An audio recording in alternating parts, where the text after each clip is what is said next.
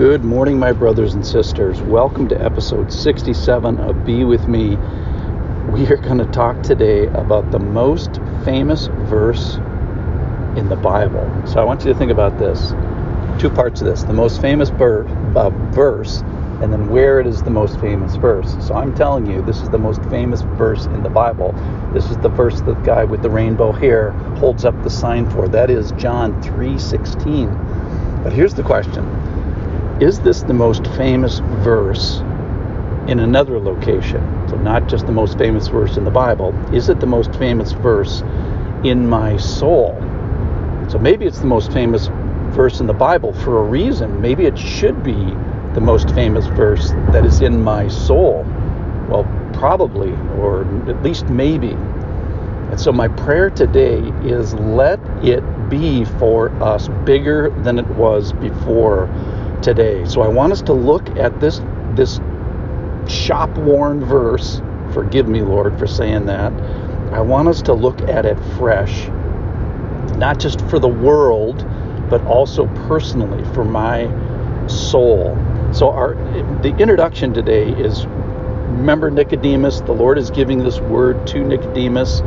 And yesterday, in John 3:14, it says, as Moses lifted up the servant in the wilderness, so must the Son of Man be lifted up. So similarly, as it happened then, as they were doing, like what they were doing, which is looking up to it, believing in it, entrusting in this servant on a pole, it got him out of a particular problem. Then verse 15, now he's saying what it is for you, Mr. Nicodemus, and for us, that whoever believes in him may have eternal life. And then here's our verse for today, John 3:16. For God so loved the world that he gave his only Son, that whoever believes in him should not perish but have eternal life. So belief is going to be the key. God's provision is going to be key for this. It's not works. It's not doing something. It's entrusting.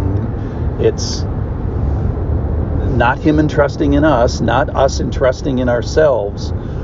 We talked about that about a week ago, but us entrusting in him. So let's soberly look at this Bible verse. We're going to piece it out here. For God. Okay, so John 3:16 starts with God. It's initiated by God. It's him interacting with us. And absent for God, the for God part of this, it's all over. We're lost because we need help, and we'll find out more about why. But it's God's initiation that gets this whole thing going. All right. The second part, for God so loved.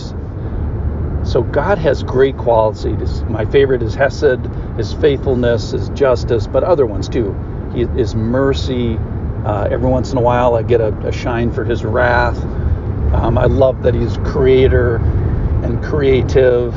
I love that he corrects and that somehow he forgives. But today, the marquee character, the marquee glory of God that's being displayed here, and he describes it, is his love. And let me just define that just briefly as he's doing something for us that we don't deserve. That's what love is. And I'm drawing a little picture in my Bible and in my mind and in my notes today. And I've got God standing there, looks like a person. He's got this big heart. And then out of his heart comes the rest of this big arrow that's coming outside of his heart. So for God so loved. So the heart is birthing this. Where is this great thing that we're going to talk about? Where is it spawned from?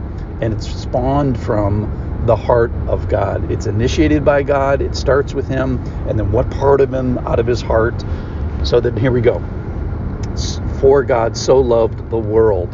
So I've been thinking about movies today, and I was thinking about all the bad guys in movies. So let's talk about the enemies that maybe movies have had, or the United States have had. For a while it was the Russians. The Russians were always the bad guys in the movies, and then it was the Iranians. Briefly, for about 3 hours, it was the Grenadians when the U.S. attacked the Grenadians. China's the big threat now, and Venezuela, bad dictators were for a while. And then what about people that have been, friends of the United States? What about the Kenyans, or currently the Germans? All those people groups, okay? That's what the Lord is saying. So the heart that I just described covers the Russians, it covers the Chinese, it covers the Venezuelans, it covers the Maasai warriors, whatever it is. For God so loved the world. So you say, well, does God love the Vietnamese? Yeah, it covers that. And then here's the part there today that really got me, that he gave his only son. So God wants to be known as the Father, and Jesus wants to be known as the Son. He gives us those names. He says, refer to me in this particular way. Now, the thing is, we always think of the Son as inferior to the Father, but it's full God who's Father, and it's full God who's Son. And I think the reason, at least today, is he wants us to know the value and the importance of the gift on his part. So I was thinking about fathers and sons, or parents and children.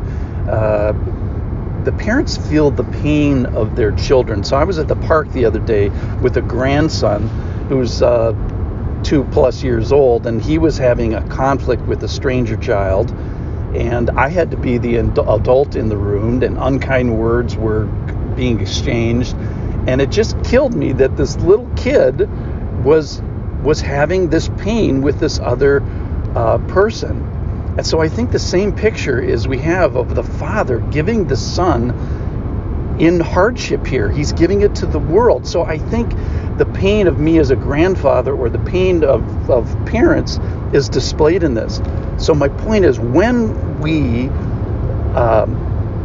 find that the Lord is giving to the world out of love, initiated by him, birthed out of his idea, because we couldn't do it for ourselves, because we needed to be rescued from something bad, we'll talk about that, to something good, we probably should pay attention. We probably should grow this verse in our life. So it's not just the most famous verse in the Bible, but it's the most famous verse in my thoughts, and maybe in my wondering, and hopefully in my soul. And then we come to the answers like, well, what should we do, Lord? Let's just sit with this for a day.